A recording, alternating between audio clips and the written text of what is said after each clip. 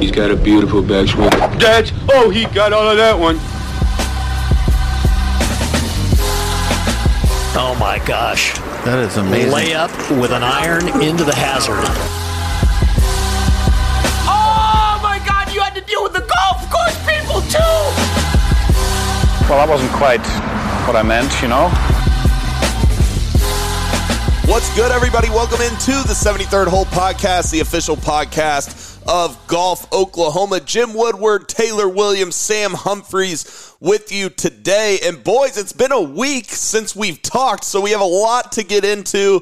I had other obligations on the sports animal I had to get to. I'm ready to talk some golf, boys. We've been talking football and NBA season starting and MLB baseball. The playoffs are going on there, but I'm ready to talk some golf because even though it's October, Taylor, we have some big stories in the game of golf. Brooks Koepka gets a win at the Live Golf Jeddah event last week. Keegan Bradley gets the win at the ZOZO. Rickie Fowler was a big story there as well. And we'll get into the CJ Cup later in the show. But T-Dub, I think we have to start with Rickie Fowler. Rickie Fowler is a guy that we talked a lot about even a couple weeks ago when we heard the news about Butch Harmon. But T-Dub, Butch Harmon's a miracle worker. I guarantee you that Rickie Fowler's going to have a great season. His swing looks a little more upright. It looks a little more in control. He looks confident. He looks natural. And we talked a lot about this, T-Dub. And to me, I think that even though he didn't win the golf tournament, that's the story of the week of last week in the game of golf, just to me. Yeah, guys, I mean, I came on here on our show last week, and I proclaimed that it was going to take Rickie forever to figure this out. I thought it would be middle of the season before he started having any of this type of form. But you know what? He kept it going because we recorded our show after the first round of the ZOZO because the tournament was in Japan. So we had the second round, he shot 63, went out there and just absolutely lit it up and shoot 66. On Saturday, is sitting at the top of the leaderboard, has a great chance to win. Is going to make me look like an absolute idiot, but it's kind of what you expect whenever you're going through swing changes, Woody. You don't necessarily have your best stuff on the weekend. He only had 2 birdies and 2 bogeys. Very, very steady. He did hit a decent amount of greens, so that was good to see. But we had talked about it before as well, guys. I mean, Rickie's putter hasn't been as good as it used to be either, and I think we saw a little bit of that coming down the stretch as well. So I do think he is further along than we thought, Woody, but I do think it may take just a little bit more time for him to get comfortable under pressure situations with the changes that him and Butch are making. Well, you have to be cautiously optimistic, okay? Because that's the first time he's really strung really 4 pretty good rounds together, a couple of really low rounds. The golf course obviously wasn't all that difficult, but still he had to go perform. And what I said when we talked about this, it's the golf swing. Everybody makes a big deal about the golf swing. It's important to have a good, solidly structured golf swing, but brain. What's between the ears? You guys just don't realize at that high level how fragile those guys are. And once it gets a little bit off, and let's just be honest, Rickie's has been off not for a little while. I mean, it's been off for a pretty long time. And to bring him back, I know of only one guy that's capable of that, and that's Butch Harmon. And it looks like they're off to a good start. I'm still optimistic, cautiously, like I said, but I think I said it last time I talked 2 weeks ago. I said he's going to have a big 23, and I still believe that.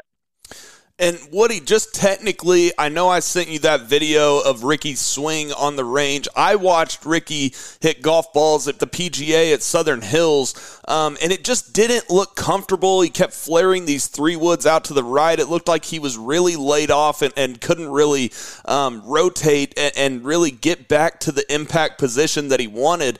And to me, what I saw from Rickie Fowler, at least this week, was he looked comfortable. And tell me technically what you see in that swing that might make Rickie feel a little bit more comfortable with Butch Harmon.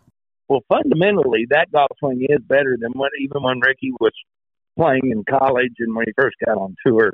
This golf swing is a lot more consistent, is what I'd say, Sam. The positions are really, really good. And we all know that the hardest thing in golf is the transition from the top of the swing down to the hitting area.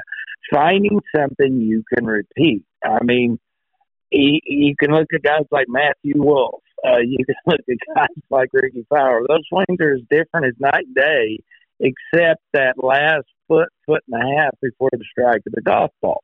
And it doesn't matter what they do. Jim Furyk's another perfect example.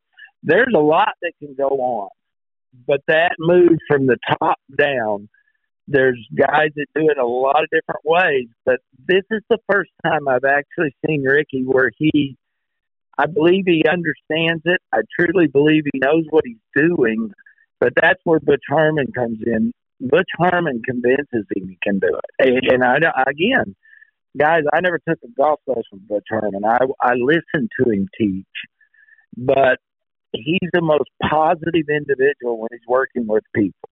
Every shot they hit, even if it's a bad shot, he has something positive to say that they did. And he just builds their confidence back slowly, but does it in a way that, like I said, I don't know how to explain it other than that. He just is such a positive individual when he teaches, and it's working. I'm telling you that it's working. And Rickie's swing is better, Sam. I do believe it's better. It's hard to knock what it was already there, but this swing does look better, and I think it's more fundamentally sound. And T-Dub, let's talk a little bit about Keegan Bradley, the guy who won the golf tournament at 15 under in Japan. And Keegan Bradley's one of those guys last year where he got on a little bit of a hot streak, but where I really liked Keegan Bradley's game last year, T-Dub, was even though he didn't putt great, he gained .01 on the greens last year. It was better than losing half a shot, which he did the last 4 years before 2022. And he started off this 2023 season. I know it's only 2 tournaments, but he's gained 1.43 shots on the greens, and he has 2 starts, 2 top 5s, and a win. I mean, T-Dub, it just seems like Keegan Bradley has something figured out. We kind of saw it last year. We thought it might have been the ball striking because he was hitting the ball really consistent, but really when you dive into the analytical stats, if he just putts decent, this guy is one of the better players in the world. I mean, Keegan Bradley, going all the way back to 2012, guys, he has not lost strokes gained on a calendar year off the tee or strokes gained approach. He's one of the best ball strikers of the last decade. I mean, it's been absolutely unbelievable. He's been, out of everyone who was hurt by the putter anchor ban, Keegan Bradley was probably number one, because when that ban implemented, what was it, 2014, 2015, somewhere around there, that's when his putting went to absolute hell. I mean, he went through, just like you alluded, Sam, from 2015 to 2021, that's 7 years. 7 years. He did not gain strokes gained on the greens once in all those years. And it got worse and worse each year. It just seemed like that he was searching, right? It seemed like he was kind of trying something a little bit different every time. He's always been fairly about tour average when it comes to around the greens, maybe even a little bit better than average on some of those years. So all of his game's there. If he can just get his putting going, and we saw that at this last week, Sam, on the 71st hole. Keegan had just come off bogey in 2 of his last 3 holes, one of which was on a par 5. Kind of gave away a little bit of the lead that he had, but made a clutch, I believe, about 20-footer on 17 with a lot of break on it. Made one of those classic Keegan fist pumps when he made it, was able to par 18 and still win. So yeah, you're exactly right. If he's able to get that putter rolling, he's going to be an absolute world beater like he was back in 2012. Remember, and him and Phil were paired together in Ryder Cup. They were just an absolute unbeatable team, and I expect that, you know, we might be able to see a little bit more of that Keegan for him if he can ever just get the putter rolling a little bit. And Woody, I got to mention this interview that Keegan Bradley gave after the tournament, and he told a story about how he played with Tiger Woods at the ZOZO in 2019 when Tiger won the ZOZO, and he said it was one of the most unique ball striking clinics that he had ever seen, and he said that he never got rattled. It was just he walked slower, he did everything slower, and Keegan said that he really tried to replicate that in his last round of the ZOZO as well. What do you think that Keegan Bradley has done over these past 6 months or so? Obviously, he's putting better, but just mentally, I'm curious to see or hear what you see from Keegan Bradley. And it seems like he's getting back to more of the player that we saw beat Scott Verplank out at Atlanta Athletic Club in that PGA. Woody, it just seems like something is different between the ears, not necessarily technically, with Keegan Bradley. He's older, for one thing. He's more mature. Keegan Bradley, I used to hate to watch him play golf. He'd fidget so much. I mean, he still does. Yeah, I know. And when you watch him go through, there was that one time he was spitting all the time, that he learned how to not do that. But he makes me nervous. And watching him putt, it wouldn't be enough to drive me crazy. I'd have to turn my back. But it's something that, again, we talked about those guys mentally. They have to find something they can rely on. And I said this to you guys on more than one occasion. Slowing down is one of the hardest things to do when you play golf, especially when we're home. We play in carts. We play fast. Everything goes fast. It's what I was always told, too. I was always told to walk slow, talk slow, breathe a lot through my nose. Anytime I was a lot of pressure, those were the first key things that any good player would tell you and any sports psychologist would tell you. You have to have a calming sense over your body. There are some people that were inherently better at it, which comes to mind when you talk about Tiger, Jack Nicklaus, Arnold Palmer. There's a lot of those. Anybody that's won a lot of golf tournaments has already got that in their nature. They are able to kind of flip a switch, for a better way of saying it, that when they get into competition, they are better in competition than they are just at home playing with the boys. And there's a few people like that. Anybody's playing golf for a living is like that, but some are on steroids, how good they are. So that's what I see in Keegan, just between you and me. I think he's just gotten more mature. I think he's starting to believe he can win, and he did, and that's going to build. Again, this guy's going to probably have a great 2023. There's a bunch of guys on that PGA Tour that are going to come to life in this next round of golf tournaments I think we haven't seen in a while, and it's going to be fun to watch. T-Dub, there was 4 or 5 names in the second half of the top 10 at the ZOZO that I'm curious to ask a question about. That would be Emiliano Grillo, Hayden Buckley, Sahith Theegala, Victor Hovland, Cameron Champ, and Matthew Neesmith. Now, all these guys are younger guys on the PGA Tour. I'm curious to get your thoughts on who you think out of those guys might have the best year. You might throw Hovland out just because he's proven himself a little bit more than those other guys. But Hayden Buckley, he's a name that not many people know. He played at Missouri when I played at the University of Missouri, Kansas City, and every single time we saw Missouri, he just lapped the field, and he's a big-time player, and he's showing it again on the PGA Tour. So out of those guys, it just seems like the PGA Tour, even though we talk about LIV having some young guys like Eugenio Lopez-Chacarra, the PGA Tour has some young guys that could be some stars as well.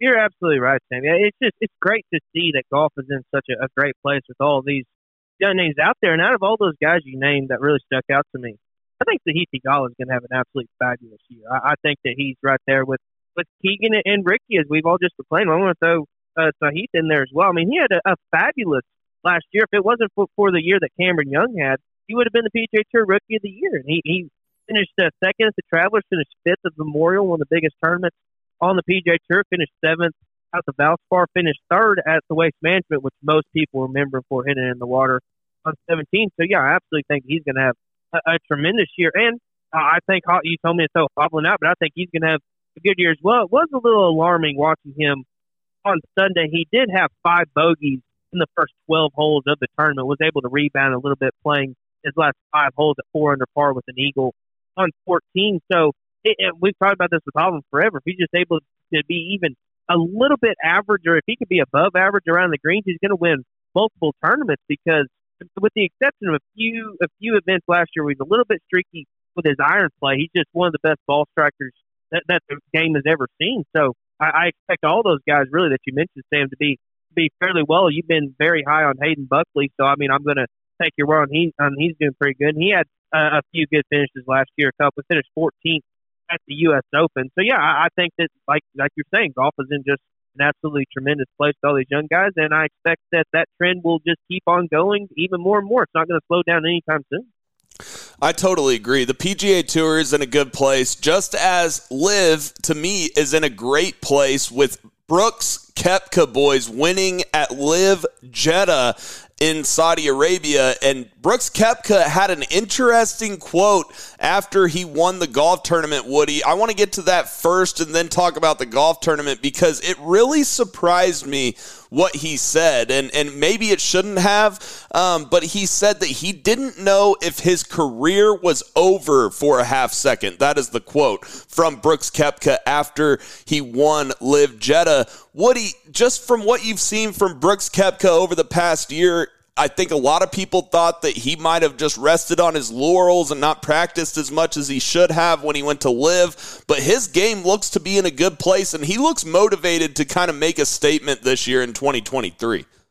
I guess what we get caught in the trap is we're not living in that house with him and Jenna Sims. Thank goodness, I'd be embarrassed. But we don't really know. Do we? You know, we can all guess. We can all give our 2 cents about it. We can all throw rocks and try to figure out. But he's the only guy that really knows what's going through his head. And those injuries obviously were a lot more severe than we thought they were. He blew them off like they were no big deal. And that's what athletes do. They try to even convince themselves that these injuries are not affecting my play.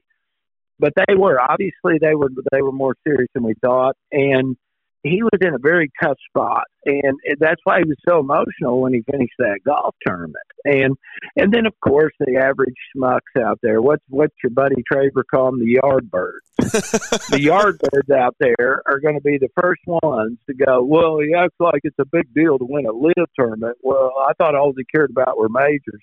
When you're a golfer at that high level and you think you're not going to be able to play golf anymore at that high level, anything you do, even winning a LIV golf tournament, is huge for his confidence. And I think that's why he was so emotional, because he wasn't sure he was going to get back to that. We didn't know that, but now that he's admitted it, it is big. And I was the one saying, I guess he got married and he's just having too much fun with his wife. I didn't realize his injuries were this severe. So if he's healthy, what shows you is Brooks Koepka is still Brooks Koepka. You know what I mean, guys? And somewhere in this, we got to talk about that Yardbird pro that threw those rocks at him for asking if a pro wins a golf tournament in the forest, but nobody's there, is he still a big win? What a dumb shit. Pardon my French. What an absolute idiot to call out a 4-time major champion. This Brooks Koepka can play circles around whatever his name is. I mean, you know, people make stupid statements all the time. I hate that. But I'd love to hear your guys' opinion, because that was one of the most idiotic things I'd ever seen tweeted. Well, T-Dub, that kind of leads me to the question that I was going to ask you. And speaking of Twitter, I was on Twitter catching some shots this weekend because I tweeted out a picture of both leaderboards, the LIV leaderboard and the PGA Tour leaderboard. And I said it's undebatable that the LIV leaderboard was better over the weekend. You have Brooks Koepka, Peter Uihlein, who's been playing great golf. By the way, Peter Uihlein, a lot of people act like he is just a journeyman, which obviously he got off to a slow start on the PGA Tour, but go back to college when it was Patrick Cantlay at UCLA and Peter Uihlein playing for OSU, and they were paired together as the one bags at the national championship at Karsten Creek. So Peter Uihlein has been one of the best players in the world, you know, at certain times in his life, and it seems like he's playing some better golf. But back to the leaderboard. You have Brooks Koepka, Peter Uihlein, Joaquin Niemann, Sergio Garcia, Matthew Wolff, Dustin Johnson, Paul Casey, Wiesberger, Schwartzel, Lahiri, Ancer, Gooch, and then I get down to the bottom, guys, and you have guys like Cam Smith and DeChambeau who will clearly play better golf in the future than they did this past week. I don't know how, other than being brainwashed, that people could possibly think that the PGA Tour event this past weekend, Rickie Fowler was a great story, but he's not a better name than Brooks Koepka or Dustin Johnson or Paul Casey or even Peter Uihlein right now, T-Dub. I think this is just another week, another example of the show that these two tours can coexist and make for great events. I mean, we had a great finish over at ZOZO, a great course over in Japan, and then we had a great finish over at the Live. We had a playoff with Koepka and Uihlein, and just want to highlight on Uihlein too. Like you and me will probably realize because we kind of grew up. We were a little bit younger than him, but slightly around the same time. Like Uihlein was one of the best junior golfers of all time. Like he was absolutely unbeatable. He was on the same line as Steve when it comes to the junior talent. Won the USAM when he was up at Chambers Bay. So yeah, he's not a journeyman. He's similar to a lot of aspects of like a Justin Rose was. Like absolute world beater young, takes forever to get it figured out, and I think he's been one of the biggest benefactors of going to a more comfortable style for him. I think him and Matt Wolff are the biggest examples of that. He finished, Matt Wolff finished, I believe, fifth. Yeah, tied for fifth here. He looked at the Live leaderboard. It's a little hard because they don't separate. But yeah, you had Dustin Johnson, Paul Casey there, also finished tied fifth, and then Joaquin Neiman, one of the best young players in the game, too, finished one shot back of that playoff along with Sergio Garcia. So yeah, it was an absolute great leaderboard, and I'm not going to shout the PGA Tour because it's great to have Rickie Fowler coming back and playing some good golf. As much as I've ripped on him over the years, a lot of people really love him, and it's a huge draw. So, yeah, there's absolutely no reason that this week should prove that these two events can't be great in their own rights. And if you want to downplay like this event, like Joe Damon did, I mean, that's fine. It's absolutely stupid. And he's going to make $4 million. You'd have to win 3 PGA Tour events to get that much money. So I mean, that's good for you, Joel, but yeah, it's kind of stupid at this point, and just let everyone coexist and have their own fun. Let everyone make their money, play good golf. It's just great. It's great for golf, and I'm loving every minute of it, Sam. I truly am. I really am too, guys. And let's get to the actual golf tournament. Brooks Koepka wins at 12 under. He had to win in a playoff versus Peter Uihlein, guys. T-Dub, what did you think about that playoff? Because even before the playoff, Sergio Garcia even had a chance. And I love Live because you can hear Sergio Garcia off the 18th green saying, no, I don't have a chance. Someone's going to get up and down there. We hear some of that stuff that we don't get to hear on the PGA Tour. Matt Wolff was at 10 under. Joaquin Neiman had a great chance to get in the playoff, ends up one shot back at 11 under. But tell us about that playoff between Brooks Koepka and Peter Uihlein, T-Dub.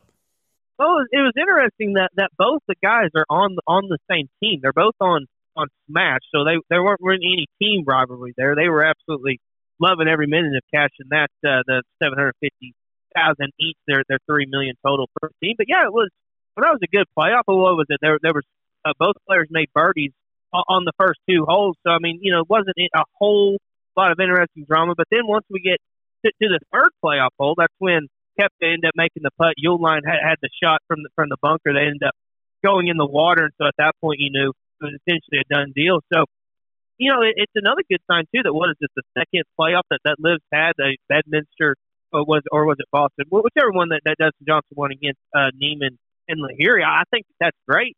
Great for Liv, being able to get even extra holes in there and get extra excitement. So yeah, I think it's great, and it was great to see Koepka end up pulling it off because I prognosticated a couple weeks ago that he would have got his first top 10 in a Liv event at Bangkok, which he did. He ended up finishing 8th. He propelled that good form into this week.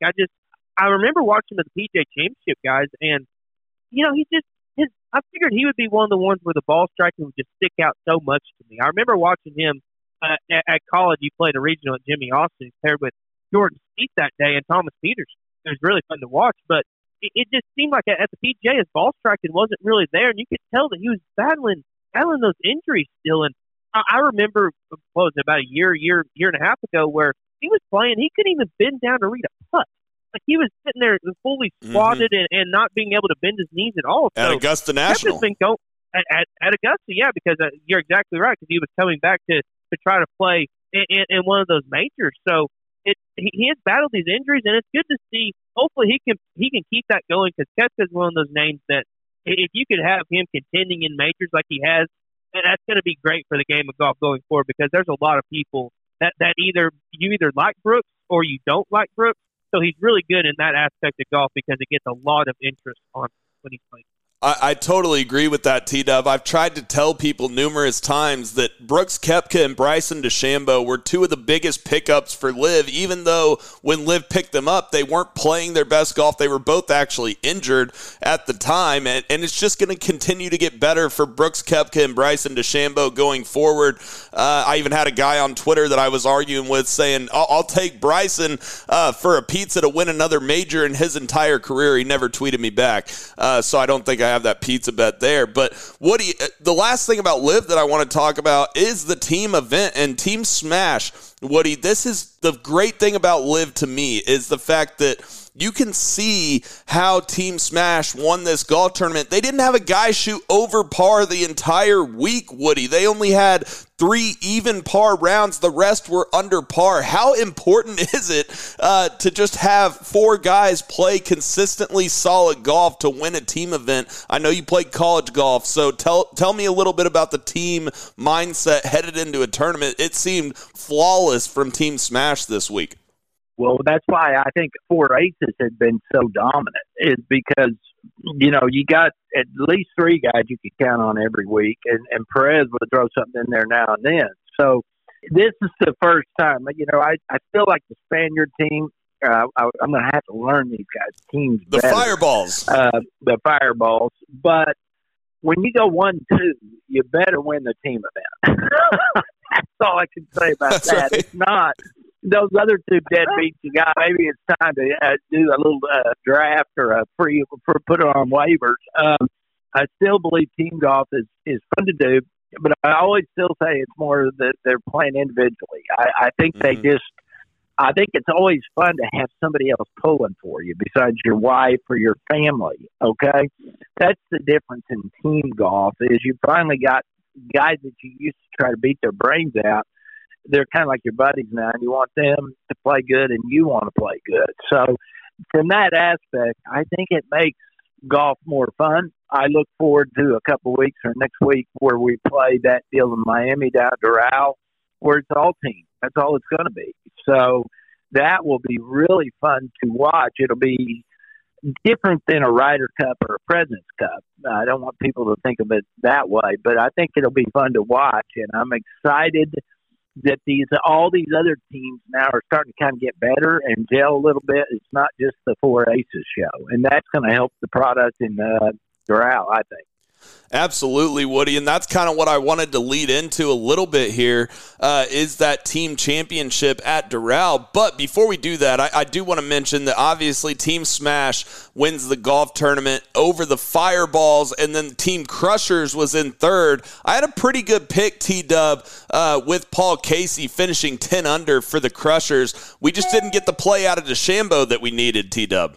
Yeah, I was going to take the Crushers if they were available. I didn't have a chance, but yeah, they had a great tournament. It was pretty thrilling coming down for the Smash had it won, but between the Fireballs, Crushers, 4 aces, and High Flyers, that's 4 teams that were within 2 shots of each other. So I mean, it came down to stretch nitty gritty, and that's a lot of money riding on the line there for all these guys. I mean, the Crushers and the 4 aces ended up finishing tied third, so they split that money there, but the High Flyers missing out that tied third, or even what would have been a tied second. A lot more money for the High Flyers, end up losing two shots out, so that kind of sucks for them.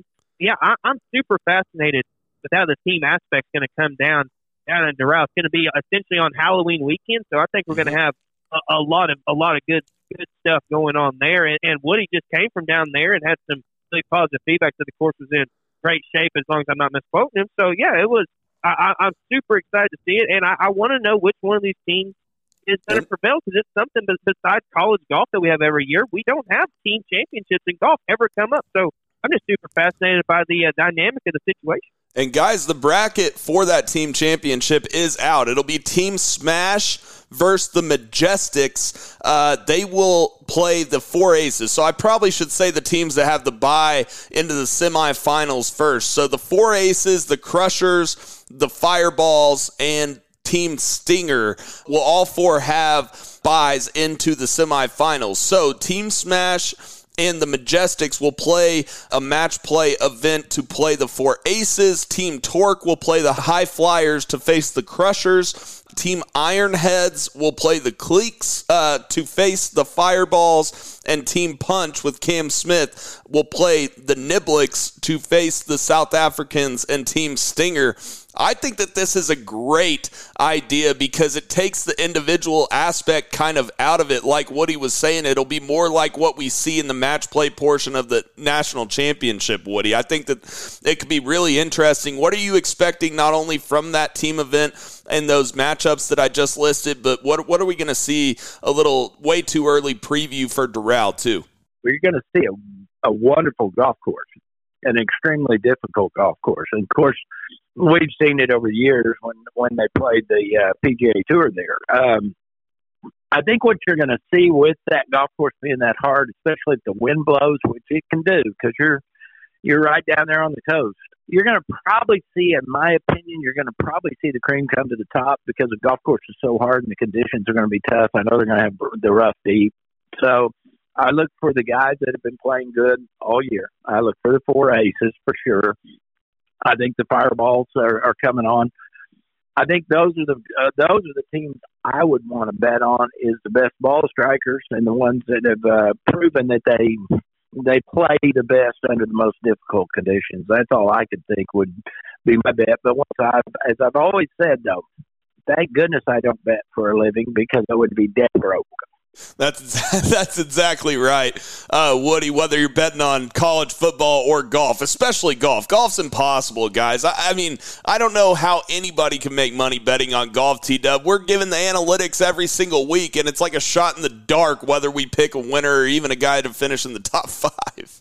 Really the best way to do it is you find matchups each week, or if you're playing for like season long still, right? If you hit a 60-1 winner, then that's going to pay for a decent amount that you have. So it's hard to be consistent week in, week out. But if you just hit a few winners every week at some decent odds, then you can at least make it profitable or slightly profitable. It's hard to do it to make a whole living off of it for sure. And the only way you're doing that is if you're risking a lot of money up front to try to get more money on the back end. And that's just way too much pressure for me, Sam. I'm not going to go down that road. Yeah, and I will say that, I feel like, through these, 5-6 live events that live has been a little easier to prognosticate, obviously, because there's only 48 guys, so you can get some better odds on some better players on the live tours. So I would definitely advise people, if they are going to bet on golf, to definitely bet on live and not the PGA Tour. It's just too much of a crapshoot. But speaking of money, Woody, I want to get your thoughts on this. I saw this tweeted out. It says Dustin Johnson, after 7 live golf events, so there's been 7 live golf events, he has $31 million, really $31.6 million in total earnings, not including his guarantee. He has $4.5 million per event, $1.5 million per round, $83,698 per hole. That adds up to $22,280 per shot. Could you imagine back when you were playing on the PGA Tour that a guy would be getting $22,280 per shot, Woody? I can't, but you said it a number of times, Sam, when we've been doing our podcast over the years, that golf now has passed baseball. More people are watching golf than baseball. So if you think about, how many dollars is each basket worth to LeBron James, okay, or touchdowns for the best quarterbacks, whatever. If you compare, these numbers are finally where people, I shouldn't say where Phil Mickelson wanted golf to get to. And at $22,000 a shot, I'd have made a lot of money because I hit it more times than he did. But at $1,000 a shot, I'd have been excited. I think mine was a net. I think I lost money with every shot I hit on the PGA Tour. So I would say, though, that no matter what, if you look around, T-Dub said earlier, these tours can get along. They can coexist. I wish they wouldn't. I wish they could find a way for everybody to merge.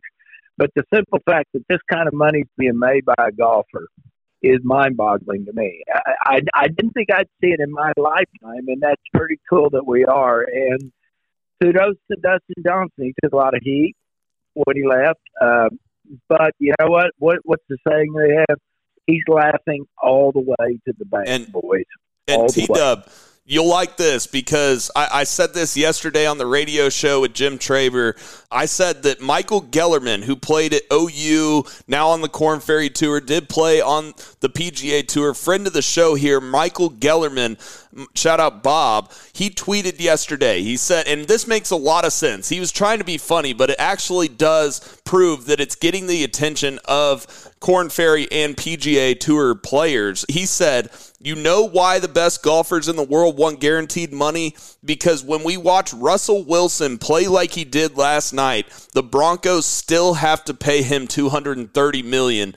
This is what I'm talking about when I say that players are worth more than they've ever been worth. And like Phil was talking about when he was wanting all of these rights for PGA Tour players, guaranteed money for PGA Tour players, it's not like that all PGA Tour players and Korn Ferry players agree with Rory McIlroy when they say it's all about legacy. It's getting the attention of PGA Tour players and Korn Ferry players for sure.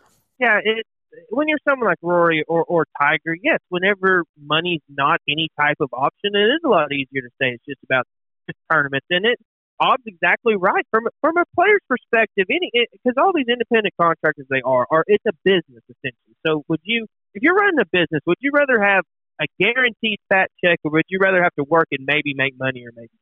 I mean, it's a very simple answer, and I get that there's a lot of people that love golf for that reason. It's that you earn your keep, and I get that there's a traditionalist value, and there's a lot of people who respect that, and I'm not going to hate them for that. I think that's totally fine.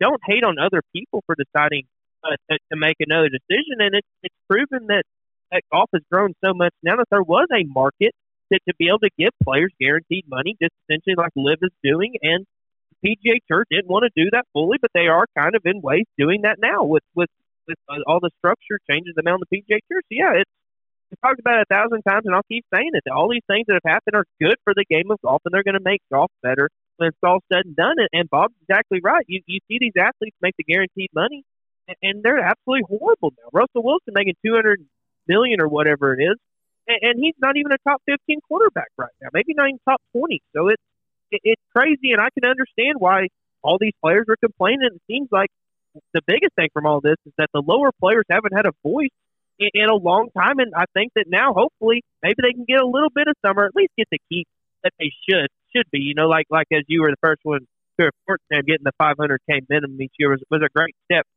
in that direction. Or someone like Chikara, who's had the tip of the Korn Ferry Tour, gone over, made $6 million now and LIV. That's a great decision for him. And just don't hate people that want to make that type of decision. That's all I have to say about it.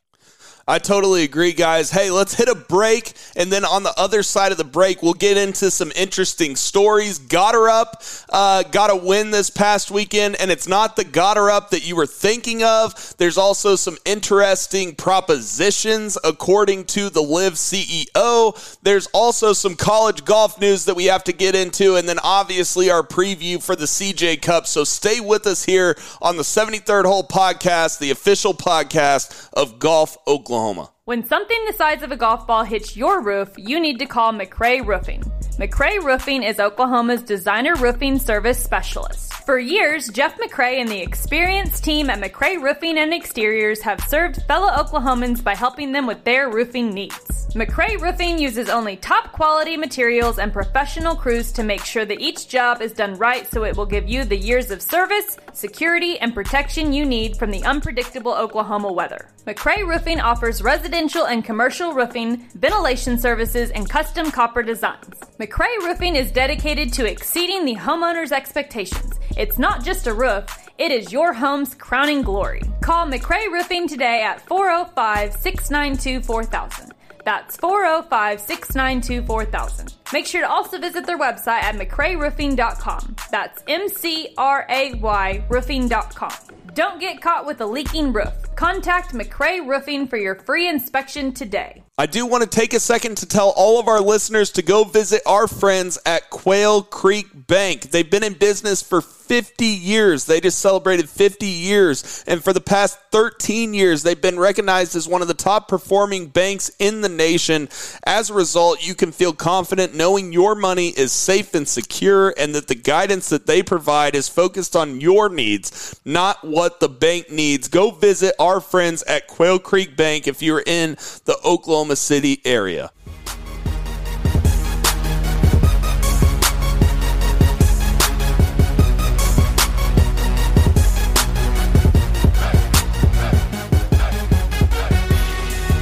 And we are back on the other side of the break here on the 73rd Hole Podcast, the official podcast of Golf Oklahoma. And I do want to remind everybody to go visit golfoklahoma.org. Golfoklahoma.org is the best place to get all of your local golf news. We're about to talk about some college golf. You can get all of those stories at golfoklahoma.org. Also, go follow us on at the 73rd Hole on Twitter and at 73rd Hole on Instagram. And please hit that subscribe button on Apple or Spotify. It's the purple button on Apple and the green button on Spotify.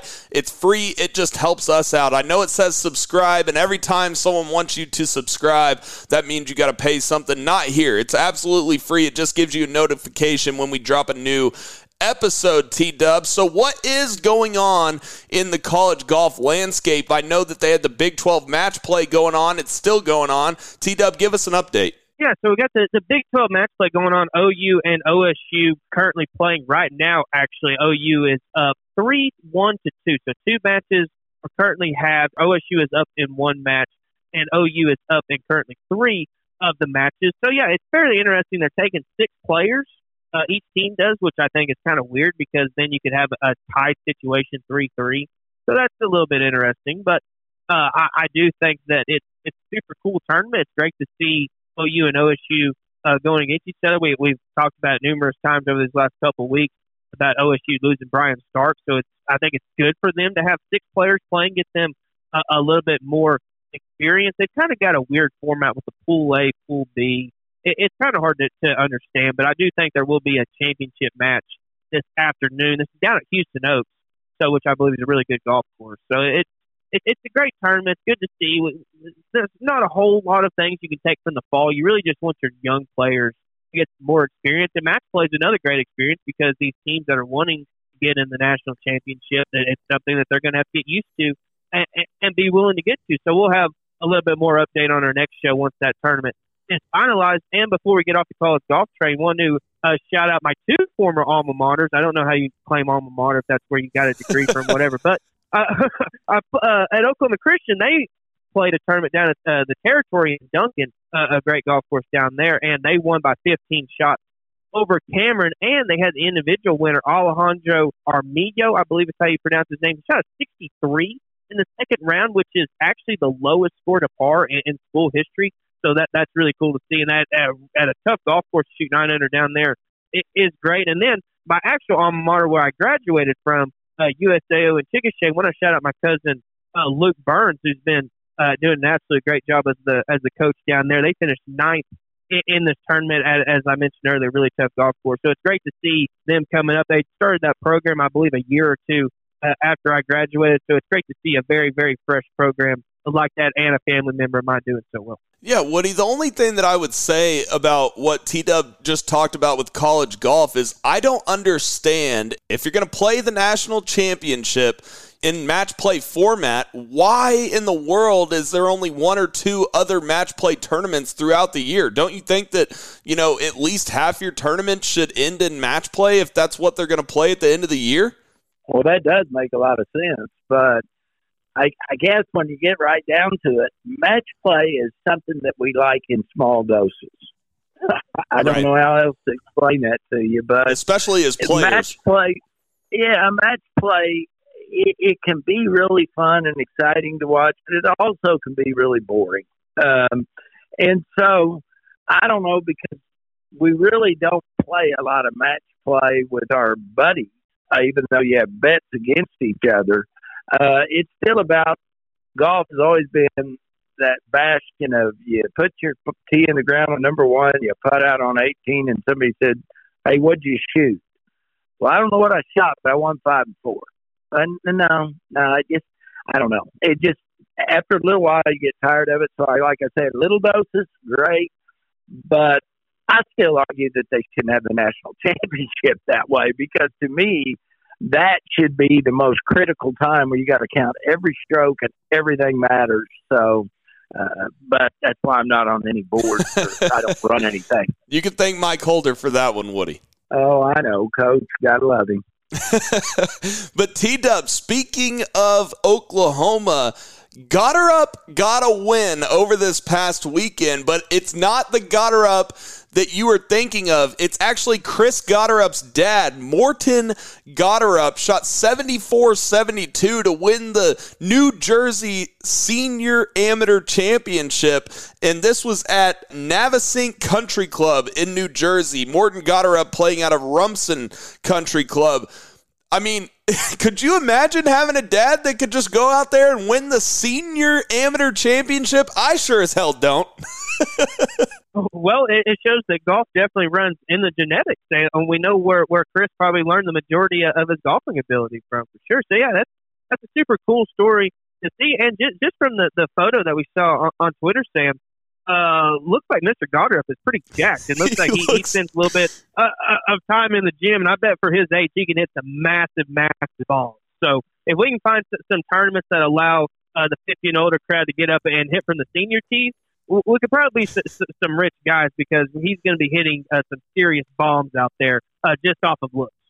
Woody, are you going to play in any senior events coming up this summer? No. But I can see how quickly TW dumped me. He's already trying to recruit this guy. Okay, well now. No, Woody, you're irreplaceable. After your whole out on Oak Street East, we can't replace you. There's no way. Okay, way to crawl that back. I appreciate it. That's pretty good, wasn't it? I would say I'm not going to play in anything, but sometimes people twist my arm. I get stuck playing in something, but I do not have anything scheduled for 2023. Now I take that back. In November, I do have to go to Tucson for a week, and I play a pro-am out there with a bunch of guys from Uptree, and we do it. It's a yearly thing. So I do have one golf tournament scheduled for the end of the year. So I'll probably, I was going to say I'll probably practice something. No, I won't.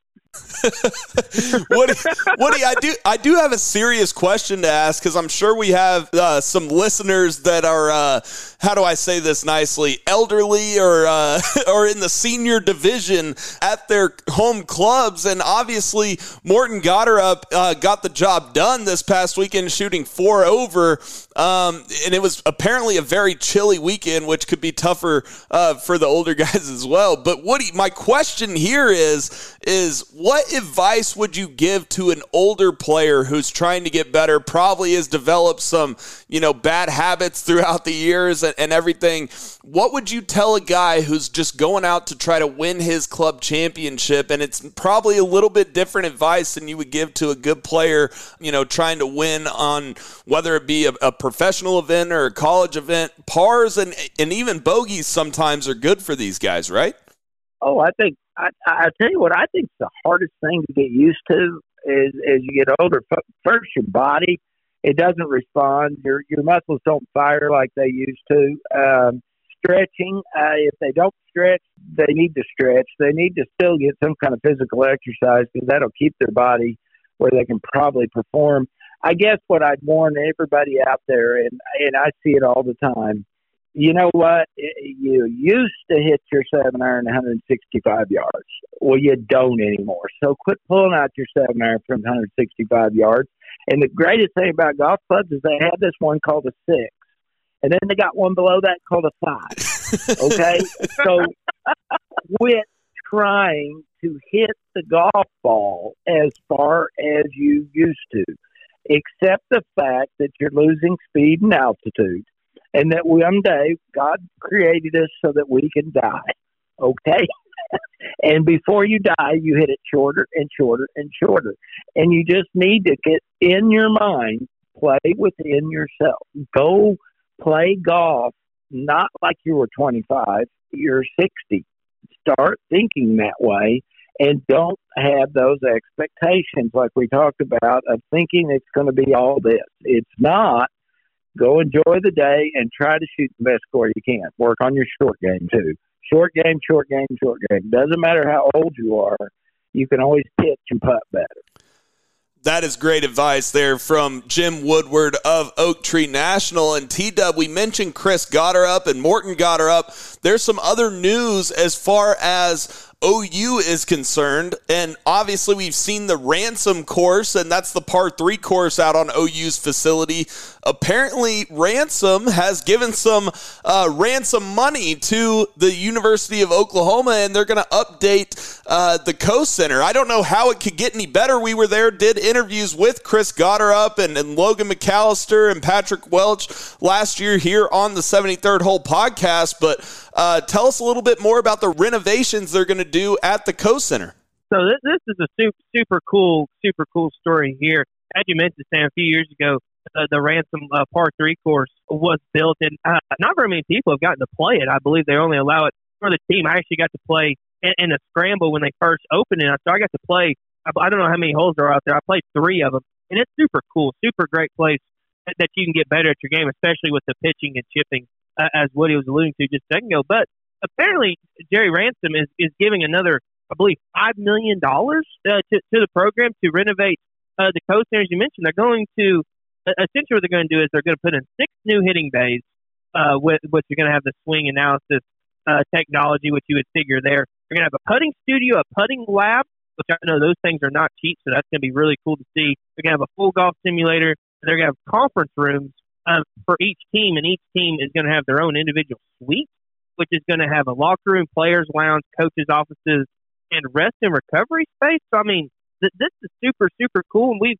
talked about this before with one of the reasons that there's more parity, I believe, in college golf is that the facilities at most of these programs are just getting to be so top-notch. And so now OU is going to be able to stick out even above some of these other schools with once this new facility is built. I believe from reading the article on Golf Oklahoma, I believe that the project is going to start groundbreaking in spring of 2023. So it may take a little bit for this deal to get built up and running, but once it is, Sam, it's going to be one of the best facilities in the country, as it already was. So, I mean, I cannot wait to see when this baby's done. It's going to be absolutely marvelous. It's going to maybe potentially be the Taj Mahal of college golf. That is beautiful, and the thing that I love about this is that college golf has continued to get more and more, not just respect, but notoriety, especially over the last couple of years, and especially at the University of Oklahoma as Ryan Hibble has changed that program's direction and culture. Just big-time stuff there from OU, and they do whatever they need to do to get the best recruits in the country and best guys out of the transfer portal in the country. So Ryan Hibble just continuing to do a great job at the University of Oklahoma. Guys, we had some interesting news. Speaking of Oklahoma, there was a former University of Texas player that was disqualified at Q School over the weekend. Gavin Hall essentially hit a ball into the water, or what they thought was in the water, off the tee box, and hit a provisional, which is definitely not allowed. And then he went up there, and the ball was not in the water. Even though they saw it splash, it must have skipped off the water onto the bank, and he ends up playing the ball off the bank. Now, where this story gets a little, slimy, I don't know the best word to put it here, is that a caddy that was in the group called in later that night and told the rules officials about it, and Gavin Hall ends up getting disqualified from Q School. This is just a terrible story, but where I kind of stand on it, I know that there was a lot of Twitter debate. To me, Gavin Hall's got to know the rule that, number one, you can't hit a provisional for a water ball, and number two, you can't go up and hit the original ball off the bank of the water. What are your thoughts on this? It gets back to what we've had many discussions about, is everybody that's coming up through the ranks playing golf, it seems like the rule book is just not something that they bother to look at. They figure there's always going to be an official or somebody around to help them out, so they don't need to know the rules.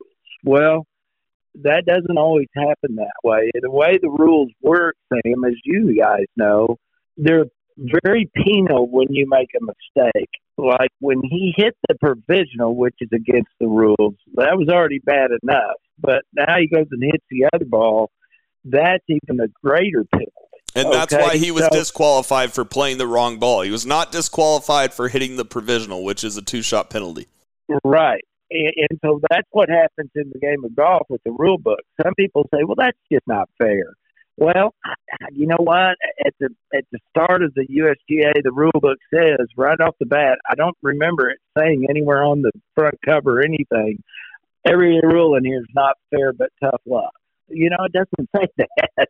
It says, here's the rules of golf. And just know the basics. For goodness sakes, for him to hit a provisional ball because he thought it went in the water, there is no place in the rule book that ever says you hit a provisional for a ball in the water.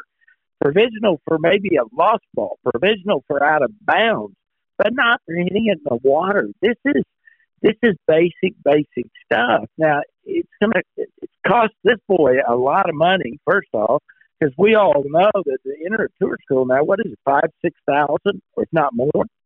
I know it's way up there. And to get kicked out for that, it's just really stupid on his part. It's a valuable lesson. It's an expensive lesson, and now he's going to have to do mini tours or whatever he can do for a year. Yeah, and T-Dub, I'm reading the Fire Pit Collective and Monday Q info here. Below that tweet talking about the story that he tweeted out about this Gavin Hall disqualification, he said, I have a couple points. He said, number one, there is zero dispute that Gavin should have known the rule. None. Number two, it's a stupid rule. His option was to walk all the way up to confirm it was in the water, then all the way back to the tee. Number three, it's ultimately the responsibility of Hall and Hall only. And number four, the caddy sucks. Now, I don't necessarily agree that the caddy sucks. Probably the caddy should have told them sooner than, that night. But at the same time, the caddy is protecting the field. It just seems like that was such an egregious mistake that this doesn't necessarily fall into the category of some caddy trying to screw another player to me. In my opinion, it's so egregious that I don't see how it's not confronted immediately. I know. I don't see how there's not one player. I'm assuming they're playing threesomes. There's not one of the other two players who knows that that's not a rule. I mean, it's the reason that it is a rule the way that it is because they want you whenever you have if you find your ball, they want you to be able to have the option of going back and re-hitting from where it was, but you don't want to be able to know where that ball already is.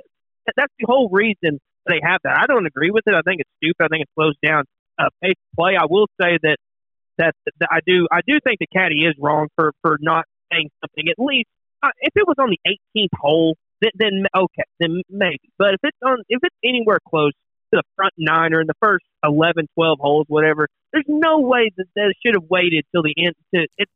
And by the way, just a caveat here, he shot 66 in that first round, and he got the call an hour after he signed his scorecard for that round. So that is a little bit, it does seem like they might have waited for bad reasons there. It could have been a little bit. And so that's what I'll claim that the caddy was wrong for there and should have had some sort of discussion way before that point. I will say just one of Woody's points he mentioned earlier, and he's absolutely right, that young players in particular have no idea anything about the rules. And this is why it's a bad thing. I remember there was a Thunder game back when Chris Paul was playing here, and I can't remember the exact situation, but the Thunder were down like 5 points. It was like 5 seconds left. And Chris Paul pointed out some obscure rule that the opposing player had like his jersey untucked or something stupid like that. And they end up getting technical fouls, and they end up winning the game off of that rule. So, and that can happen in golf too. If you know, like if you're taking relief from a cart path or any type of unplayable, and you know every single option that you have, it could extremely benefit you in more ways than one. So, exactly, I think that young players in particular are missing out on knowing the rules. I will say the only thing about it, and I think this is what distracts a lot of people from learning the rules, is that they're just so complicated. I guarantee you right now, I'm in the top 99% of people knowing the rules of golf, and there's numerous rules that I do not know about in golf. Right. So I've been saying it for years that there needs to be a more collection of it, but something that's simple for what I would consider would be. I mean, it's not like novice 101. It's not. It's a little bit above like taking a drop from a cart path. But I feel like if you played any type of competitive golf, especially at Texas, you have to know that that's a rule. So it seems really, really, I don't know what way to put it. It just seems iffy to me that the player wouldn't know that. Maybe they're just nervous under the moment and don't know that, because there's no way that you don't know that rule. And Woody, to me, yes, the rules of golf are complicated, but even I guarantee you watched the OSU TCU game. TCU was taking advantage of the rule that, you can fake an injury and substitute guys in. It happens in every sport. So my question to you, Woody, is where is the line of morality on something like this? And where is it, competitive? And where is the line where you kind of cross it? Do you see what I'm saying? Oh, I agree with what you're saying. If the caddy knew that rule on that tee box and he didn't speak up, now you're kind of questionable, in my opinion. If he waits till after the round and then he waits till that night. Now, if he went home after the round and he went and got a rule book, or the story here says an hour after. It says an hour after shooting 66 in the first round of Korn Ferry Tour School, Gavin Hall received a phone call. Yeah, so maybe what that means is that maybe it took them that long. Maybe he did talk to him after the round, and it just took them that long to finalize everything and to call him. Because an hour after you play, like I highly doubt that the caddy talked to him 50 minutes after the round. They immediately called him 10 minutes after that. I guarantee you they had to get some things lined up before they made that call. I would think so. And in that case, I don't know. I told you about the time I had to tap down those spike marks. The only time I almost got in a fight on the PGA Tour. You do want to look out for the other competitors. Obviously, this Gavin Hall's not a cheater. He just didn't know the rules. I mean, he was lazy and didn't want to walk all the way down there and all the way back. Well, that could be too. I mean, he is from Texas. What can you say? Okay. They have a tendency to be lazy at the University of Texas. So I think you are walking. Anytime we talk about golf, guys, what do we always talk about is our morals, our standards, the way we react to issues where there's cheating or not cheating going on. If I see my ball move, I call it on myself and don't think anything of it. We've always said golfers are a little bit different than the other sports, and because the other sports are, if they're not cheating, they're not trying. Okay, and they try to cheat. Well, I don't like that. So I'll stick with being a golfer, and I'm going to tell you, we do have our Patrick Reeds of the world. We do have some people that are questionable. I better be careful. He'll hear this podcast and sue me. I just think we have to be really careful that we protect the game. And saying that, we can protect the game and have the highest morals and standards. We don't have to be little snakes in the grass that are looking for somebody to mess up and then can't wait for them to sign the card and go, oh, you're disqualified. I hope we never get to that. Guys, to kind of wrap up that Gavin Hall story, the thing that I want to say is that there's no winners in this situation. Like what he said, I don't think that Gavin Hall's a cheater, and I don't necessarily think the caddy made a big mistake. It was just a bad situation all around for all parties involved, and I hope that Gavin Hall comes back and gets through Q School next year, even Monday qualifies this upcoming summer, and gets his Korn Ferry card and goes on to the PGA Tour and has a great career.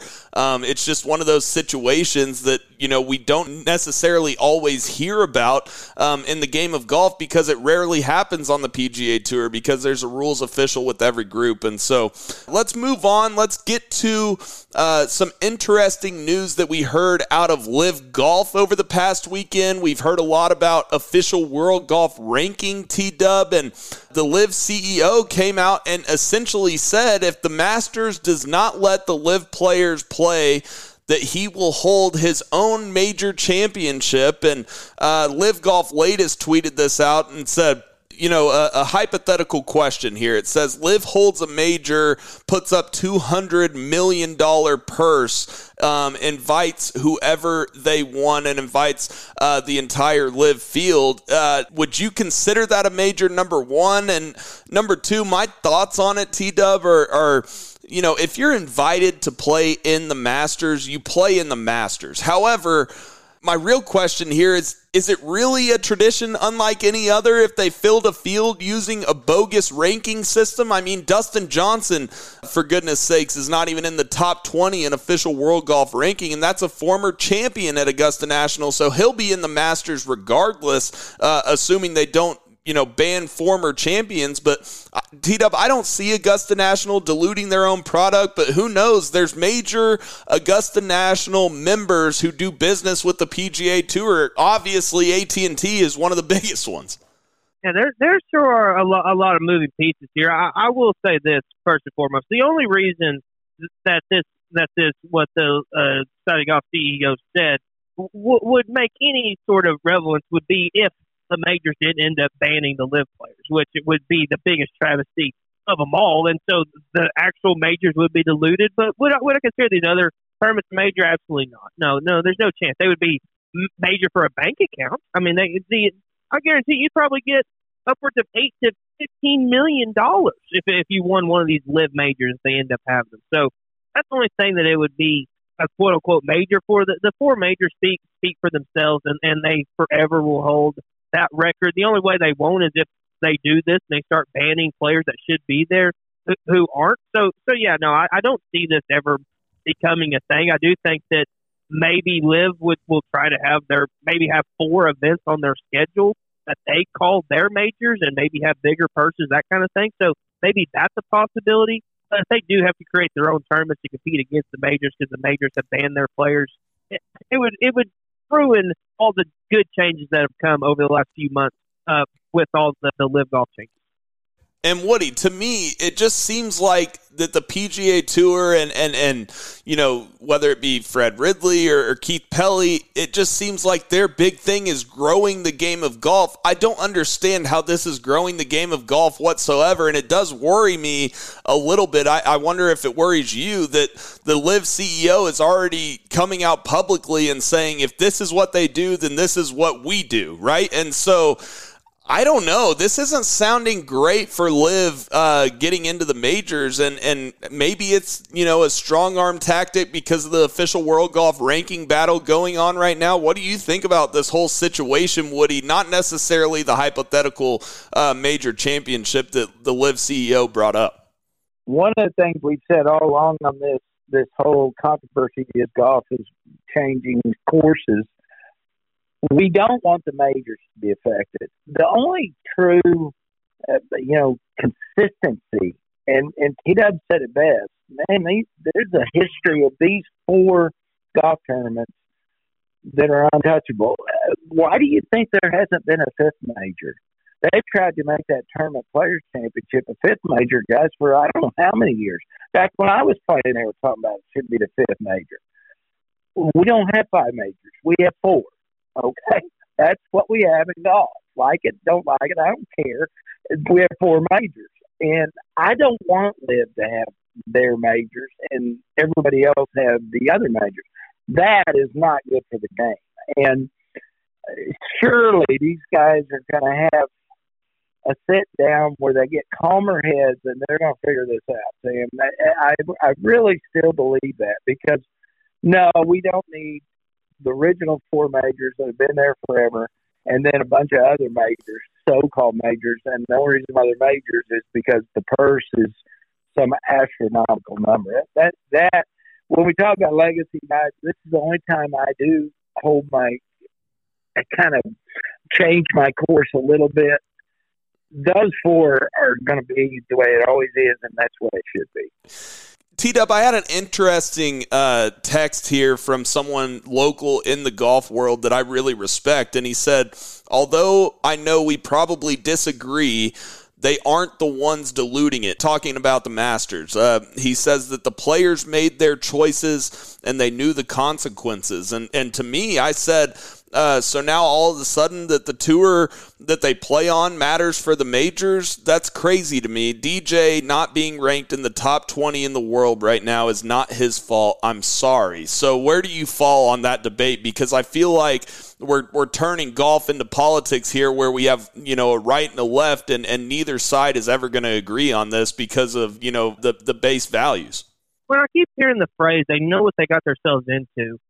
I understand whenever they talk about the world ranking points because, live events were not going to have world ranking points when they signed up. They thought that they may have the possibility of getting them, but at the time, no, they didn't. But I keep hearing that same argument for knowing, they know what they got themselves into if they get banned from the majors. And in what realm did they know that? Like, there's nothing that stipulates you have to be on a specific curve. If you're already, if you're at the Masters, you're already a past champion. Like, if you met the criteria, if you're in the U.S. Open, you qualified, it doesn't matter where the hell you play at. You get in. And so this whole argument, they know what they got themselves into. I don't agree with that at one bit when it comes to the banning from the majors. And I just want to make this point real quick before we get off the topic of world ranking points, because as much as I hate talking about it, I saw something this last week that pissed me off beyond belief. There were 78 players who played in the ZOZO championship this last week. 78. There was no cut. Every single one of them got a world ranking point. Every one of them. I went on and I looked. I said, okay, well, what do they do? At what point did they cut off getting world ranking points? Is it top 50, top 48? If there's 78 players, what's in the middle of that? 39. So somewhere 39. That's a good place to cut off. Every single one of them got a world ranking point, Sam. It's beyond belief the hypocrisy that the world ranking point system has at this point. And you know what their argument is, T-Dub? They always argue, yes, okay, the live field is better this week, but they're going up against the fall PGA Tour schedule. Well, what does that matter as far as official world golf ranking goes? One is getting official world golf ranking, and the best tournament of the week is not. It just seems unfair to me. And Woody, I don't know if you have anything else to close this out, but to me, I don't see this issue being resolved, and it all comes down to what the majors say on it. And I think that if Augusta National keeps these live guys out, and to me, they should reciprocate the official world golf ranking points that they would have received for the first 7 live events, right? To me, because guys like a Taylor Gooch, there's no reason why they should be outside the top 40 in the world right now. It's absolutely ridiculous. Augusta, what has Augusta always said? We can invite whoever we want, okay? Well, for them, if they don't let these guys in, then it's politics. Then there's a bigger picture that we don't know about, guys. That's what it comes down to. And any of the majors, and if the PGA of America does not let these guys play, boy, I don't write letters and emails very often, but I'll rip whoever I can with PGA. If they base it that political, but they don't let these guys play, that is so wrong in every way, shape, and form. And we'll see. It's not long, guys. April seems a long ways away. It's not. It'll be here before you know it. And we'll see what happens. If they start playing that kind of game, then we do have a problem with golf. We really do. And real quick, just a point on this world ranking points to show how big of a joke it is at this point. Rickie finished tied for 72nd out of 78 people this last week. He was 296th in the world before that. So finishing 72nd out of 78 people, he moved up to 292nd. I know that doesn't seem like a whole lot, but moving up 4 spots in the world rankings, basically because you were given a spot into the field, because you didn't do anything past that point, you didn't finish in the top 90% of the field. It's an absolute joke at this point. It bothers me so much when I get on here and say, everyone they say about LIV, we don't want to give world ranking points because we don't want someone finishing 45th out of 48th and get a world ranking points. Well, that's exactly what happened this week on the PGA Tour. Exactly what happened.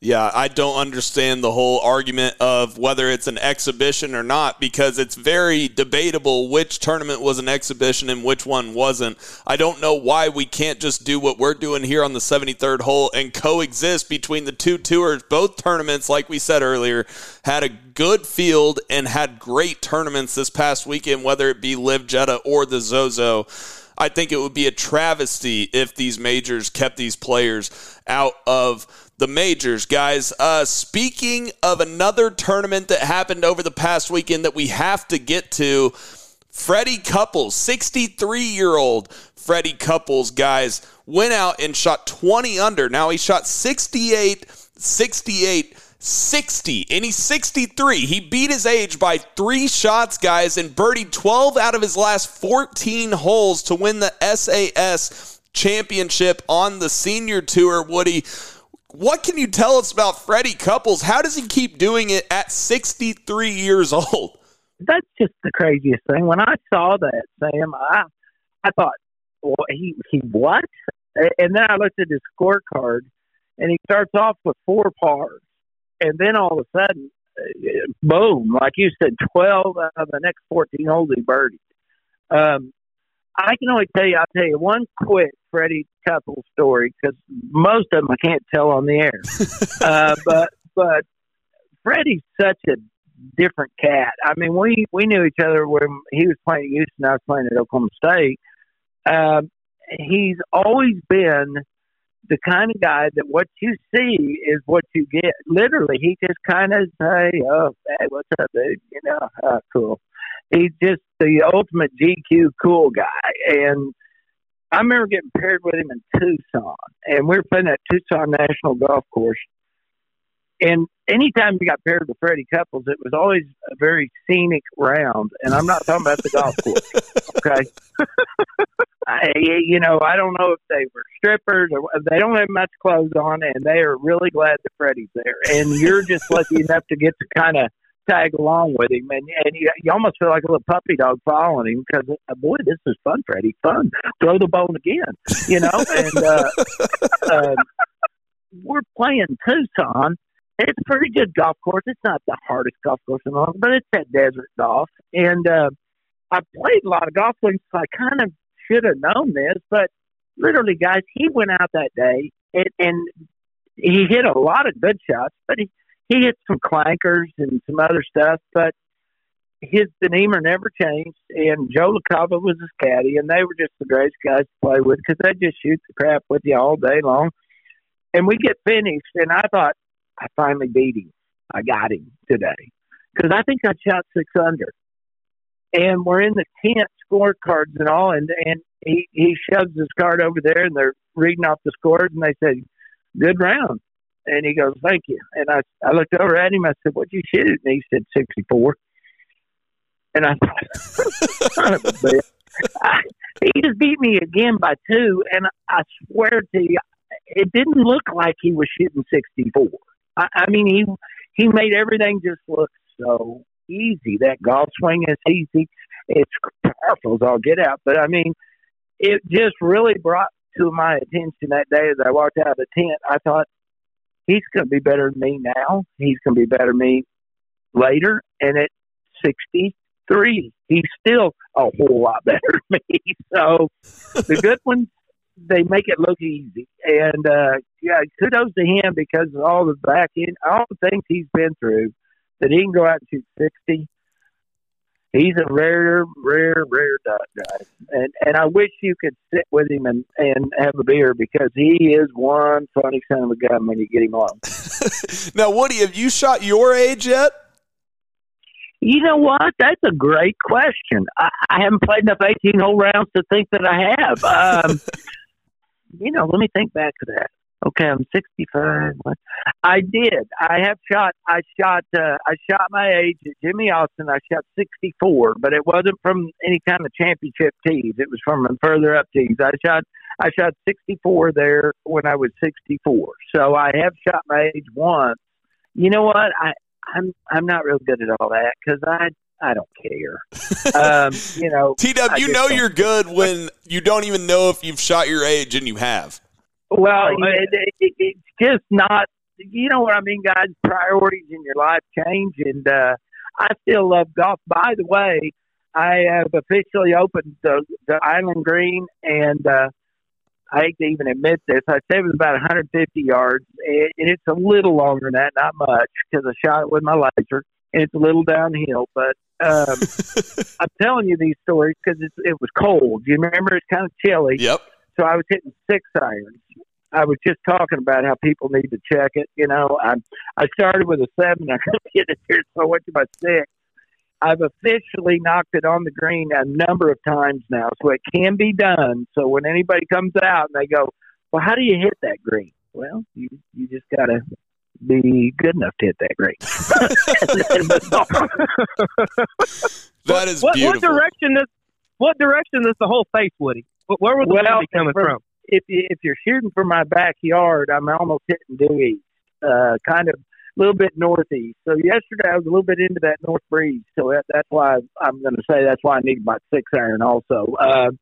But I've already looked at. We've got about 4 other tee boxes that I've mowed down, and I'm gonna build a little pad on them. So I've got anywhere from 105 yard shot to my longest shot is almost 200 yards. Now, Woody, you said from your backyard. Does the wife not get mad if you leave divots in the yard? Yeah, well, I don't have that good of grass. My grass is kind of a weed / Bermuda, and like anything, it grows back quickly. So yeah, the first few times I took some pretty good divots. I got the old dreaded look, but she got over it. I'm a golf professional. I should be able to hit golf balls out of my backyard. So I think she just let it open there. That is beautiful. Great stuff there from Jim Woodward. T-Dub, we have the CJ Cup in South Carolina this week, and all the big names on the PGA Tour: Jon Rahm, Scotty Scheffler, Justin Thomas, Sung J M, Matthew Fitzpatrick, Cam Young, Max Homa, Aaron Wise, Jordan Spieth, Lowry, Hovland, Burns, Connors, Morikawa, Bradley. All the guys that you could possibly think of on the PGA Tour playing in this CJ Cup. And I am flabbergasted at the fact that Rory McIlroy on Data Golf has a 14.3% chance to win. That's way too high. If you don't listen to our previews, at least last year, you would know that, the average is about 8.5, and that's what Jon Rahm is at to win this golf tournament. Why is Rory McIlroy in a field this good so big of a favorite this week at the CJ Cup, T-Dub? Well, obviously Rory is the best player in the game right now, especially analytically. He actually had this year was his best analytically overall round he's had his entire career, which is absolutely saying something. I mean, he hadn't finished outside of the only time he finished outside the top 10 in the last, I believe, going all the way back to the U.S. Open was when he missed the cut at the FedEx St. Jude Classic. He did finish 19th at the Travelers, so that's also as far as worst finish. And I think the main thing about it, Sam, is the course just sets up so well for him. This is an absolute bomber's paradise, Congaree is. I think most of the long hitters, the Jon Rahms, the Cam Youngs, the Scotty Schefflers, even guys like Trey Mullinax and Wyndham Clark, guys that hit it far, are going to be really good fits for this course. So I do think it's more of a course fit thing for Rory, and because he's playing well. But I will say that I do think that is a little bit too high. When you have Rahm, Scheffler, JT, Sungjae, Fitzpatrick, even some of those other names you mentioned, even someone like Spieth and Hovland are down outside the top 10. Sam Burns, Morikawa as well, outside the top 10 of picks this week. It's absolutely loaded field. So I think that is a little bit too high for Rory. I wouldn't be shocked at all if he ended up winning. Now, T-Dub, remind me who won at Congaree last year. I know that Morikawa, didn't he finish second? Am I wrong about that? So the only time they've had a tournament here at Congaree was, I believe it was the week before the U.S. Open, I believe, a few years ago. I think that's where we had the infamous Cheston. I think that's where we had the infamous Cheston Hadley. That's right. Putt through, yeah. So, but as for people that have played here before, Terrell Hatton, out of people in the field, Hatton finished second here when it was played here in 2021. It was 2021, yeah, that's when it was. So, and then Matthew Fitzpatrick finished 10th here. So, and Harry English finished 14th, along with Ches Reavie. Seamus Power finished 19th. So, not a whole lot of course history to go off of. But yeah, I do believe T-Dub, Garrick Higo was the guy that I was trying to think of that beat Morikawa. I remember I had him picked that week. Yes, in the one and done. Yes, what a glorious tournament that was. Absolutely. Woody, out of those great names that you see on that preview leaderboard here, Rory McIlroy, Jon Rahm, Scotty Scheffler, Justin Thomas, are you going with anybody other than the big names there? No, I'm not. Because, well, especially with Rom and Rory, they're both been playing so good. So I don't know how you go against them and try to pick a dark horse for this. I don't know. If we're going to pick, I don't know what I get to pick, what choice I am, but I think I've got my guy figured out who it'll be. Guys, let's go ahead and make some picks. Let's pick 3 players and a dark horse instead of doing the DraftKings like we normally do. Woody, why don't you go ahead and start us off here and pick one player, and then we'll go back and forth. Okay, T-Dub, I heard him. I'm going to pick one player, okay? And that would be John. I'm going to go with John Rahm to win this week. T-Dub? Winner, I mean, it's hard to go against the analytics with Rory, but, someone who the analytics aren't super high on for their value, give me JT. I think JT is going to have a really good week.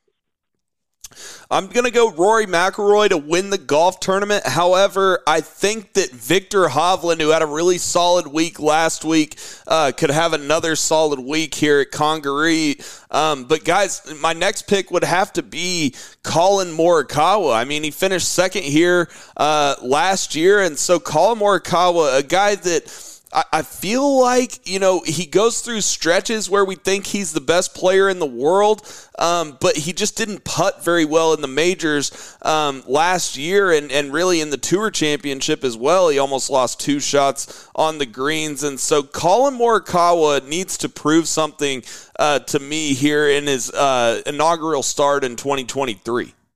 So give me... I'm debating between a couple people here. Scheffler's third on the analytics, but I didn't really like what I saw at the President's Cup, and so I'm not going to pick him. I'm debating between Matty Fitz and Cam Young. I try to sell on how much Ballmer's going to be a favorite here, but he did finish 10th here when it was played here last at this course. So give me Matty Fitz. I think he's going to have a fairly decent week. Yeah, and then Woody, since Woody went with one guy, I'll go ahead and give my last, my third place finisher here. I'm going to go Keegan Bradley, just recent form. I mean, it's hard to go against one of the best ball strikers in the world who is apparently on a very big heater on the greens, T-Dub, gaining 1.43. I'll say it again. I can't believe the stat that he's gaining 1.43 shots on the greens so far this year. Keegan Bradley just seems like an obvious pick just because of recent form. Yeah, you just never know after he wins and coming across from Japan what that'll leave. Another guy that I like this week, I'll go with. Give me Sam Burns. I think he's going to play very, very well. Ballmer's paradise, like I mentioned, he just absolutely smokes the ball. I think he'll do well. Didn't putt very well at Sanderson Farms, so he's notorious for being an exceptionally great putter. So as long as he's able to turn that around, I think Sam Burns has a great chance at winning this tournament. T-Dub, as far as dark horses, let me look at the odds here. I'm going down the list a little bit. Man, you can get some really solid players this week at some really high odds, like a Tommy Fleetwood at plus 8,000. You can get Sam Burns at plus 2,800, even a Tom Kim at plus 2,800. You can get Keegan Bradley at plus 4,500. But T-Dub, my dark horse is going to be Aaron Wise at plus 4,500. It just seems too obvious to me that Aaron Wise is the choice here. If I go back last year and even at the start of this year, he's had some super solid finishes, and the thing that impresses me the most about Aaron Wise is the fact that he gained over half a shot, strokes gained approach and off the tee, and gained shots on the greens as well last year. If he putts solid this week, he's going to be in the top 10.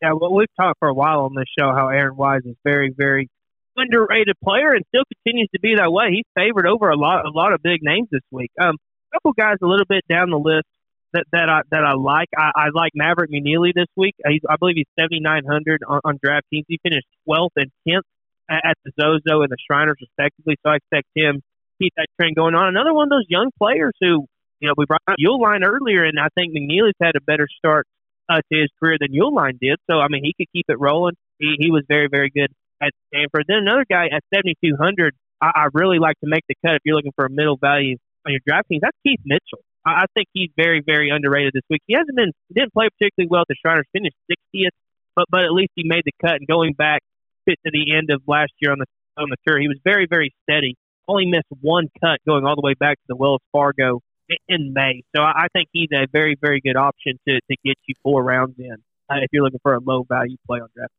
Woody, I'm curious. This is a little bit different for the PGA Tour. They don't normally go to places that are this, let's say, chilly as South Carolina is this time of year. It's going to be, right now, it's 56 at Congaree. It's a high of 61, 67, 70, and 74 for the golf tournament.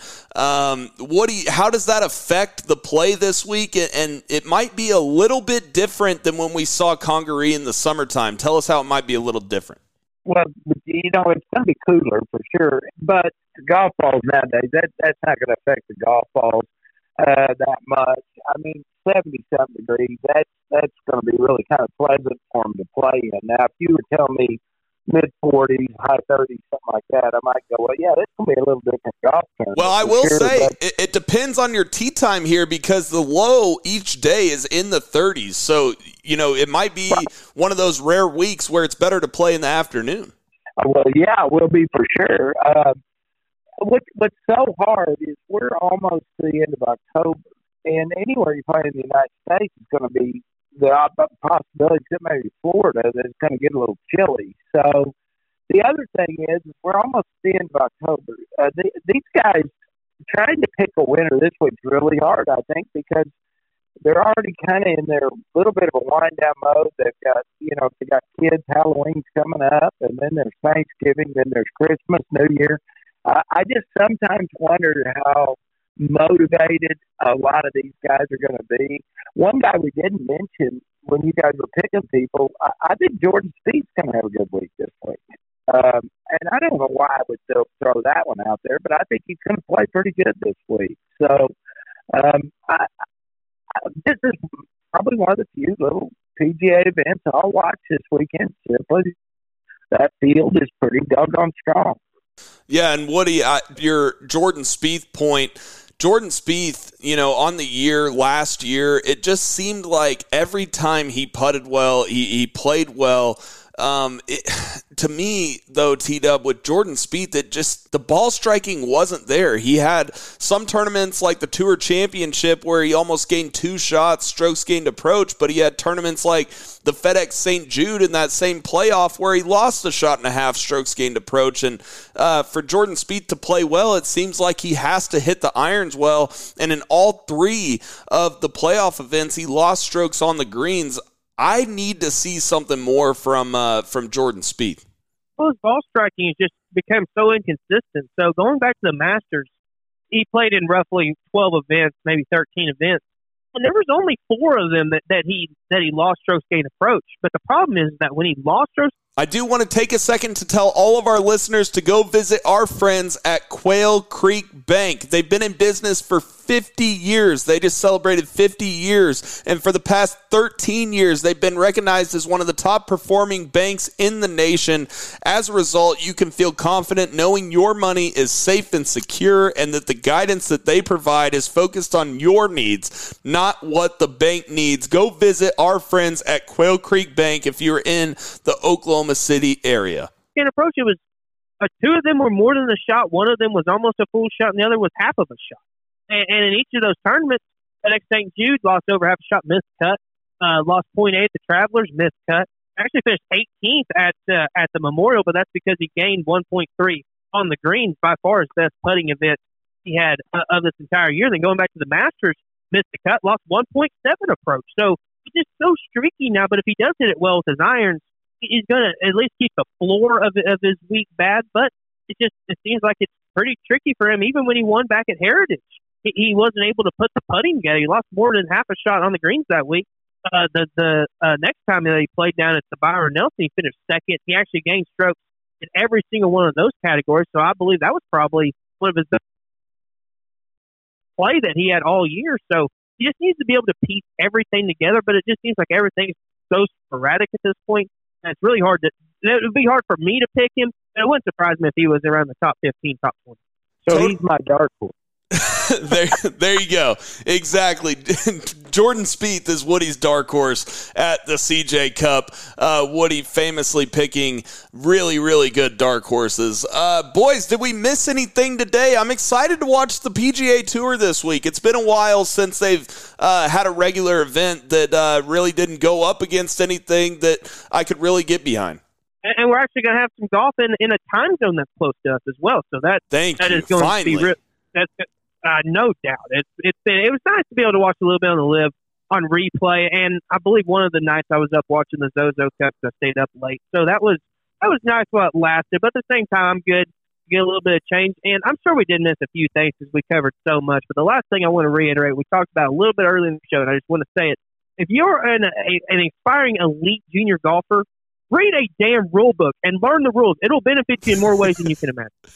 I totally agree. I think that's a great way to end the show here on the 73rd Hole Podcast, the official podcast of Golf Oklahoma. Please go visit golfoklahoma.org and get all of your local golf news, whether it be high school, college, or even professional golf here in the state of Oklahoma.